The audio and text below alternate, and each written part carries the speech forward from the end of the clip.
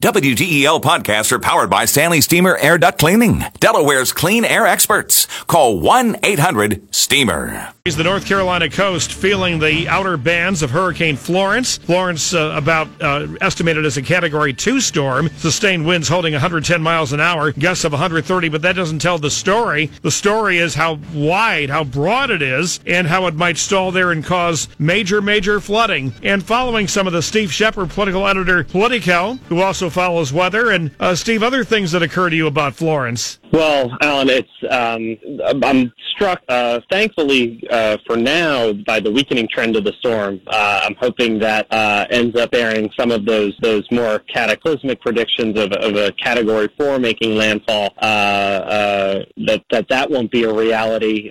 We still have a little ways to go before the storm comes on shore, and I hope that weakening trend does continue. But the category classification, as I understand it, is based primarily on wind. Doesn't necessarily tell you about the geographic expanse of the storm, which is massive, or whether it's going to stall and dump untold amounts of rain. And I guess authorities are worried now people see Category 2, they'll not be quite as concerned. It's certainly an issue. The storm is not expected to move very much between, say, tomorrow morning when it comes on shore and for about 36 hours, it's only really going to drift basically across the North Carolina-South Carolina border, according to the latest forecast, before it starts to pick up some speed late Saturday and early Sunday. So certainly the rainfall amounts are an issue. The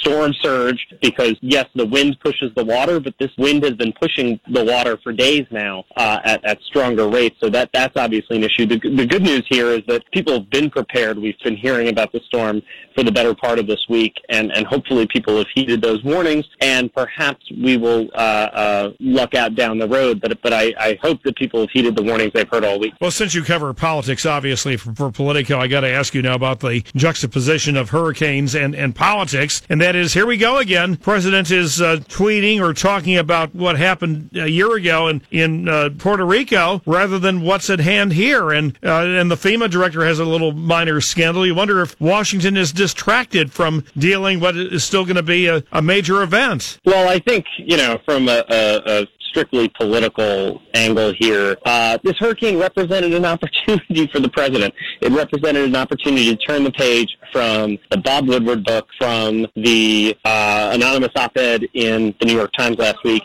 and to show his command and the work that his government could do to protect Americans from the storm and to help them in the storm's wake. Instead, the headlines are going to be about this very strange denial of the official death toll now in Puerto Rico, on hinging on some sort of really minor technicality that just makes him look really small, I think. And which even House Speaker Ryan said he goes with the amount that has been demonstrated. So there you go. It's a strange fight to pick. He's obviously very defensive about any kind of criticism, and I think that is going to prevent any kind of good feeling that the American people might get, even those who are wary of him or disapprove of his job performance.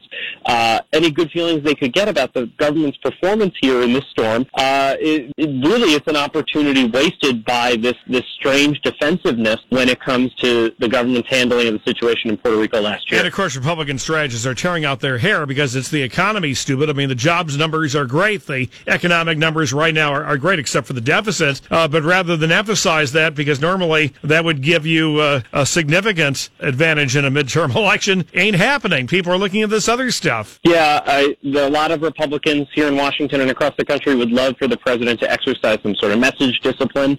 This week offered him that opportunity. He could have talked about everything that the U.S. government was doing to prepare for Hurricane Florence. He could have urged people to get out of the way of first responders, to evacuate when local officials tell them to. He could have talked up his compassion for the people who were in the way of this storm, instead of perpetuating this kind of silly feud that again makes him just look small and makes him look like he's putting himself in front of the people of Puerto Rico and the people who are under the gun now from Florence and the Carolinas. Gotcha. All right, Stephen Shepard, Politico Live. Thank you so much.